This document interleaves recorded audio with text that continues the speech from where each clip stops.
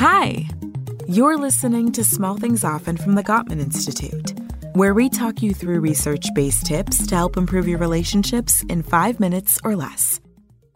Today's tip is about going on the perfect playdate. Playdate? Yep, you heard us right.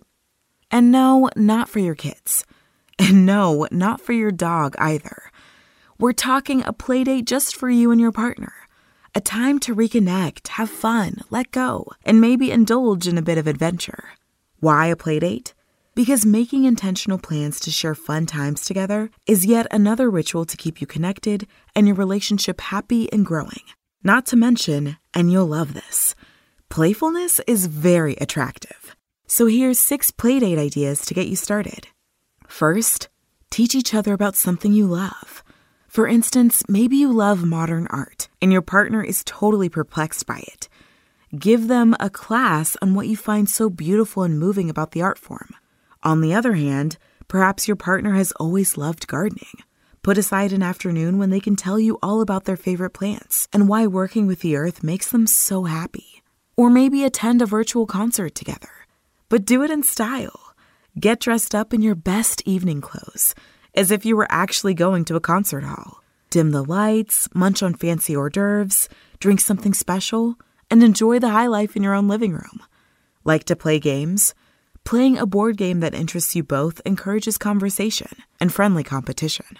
Or maybe act out words and phrases with charades. And of course, there's always strip poker. Do you have lots of memorabilia and photos laying around in boxes or stuck in drawers? If so, start a joint project of putting them in scrapbooks. Not only will you enjoy doing it as a couple, but you'll be able to reminisce and relive favorite moments of your life together.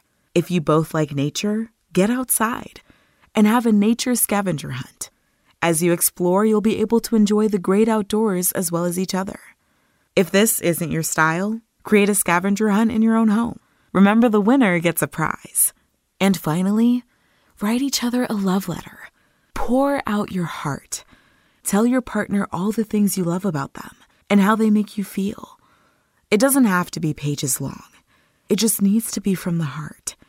It's something you each will treasure forever. The truth is that couples who play together most likely will stay together. So have fun with each other. Feel the connection, laugh till your stomach hurts, and bring some excitement back into your relationship. Today's small thing. Sit down with your partner and plan a playdate together. Or surprise your partner with an adventure you've come up with on your own and have fun.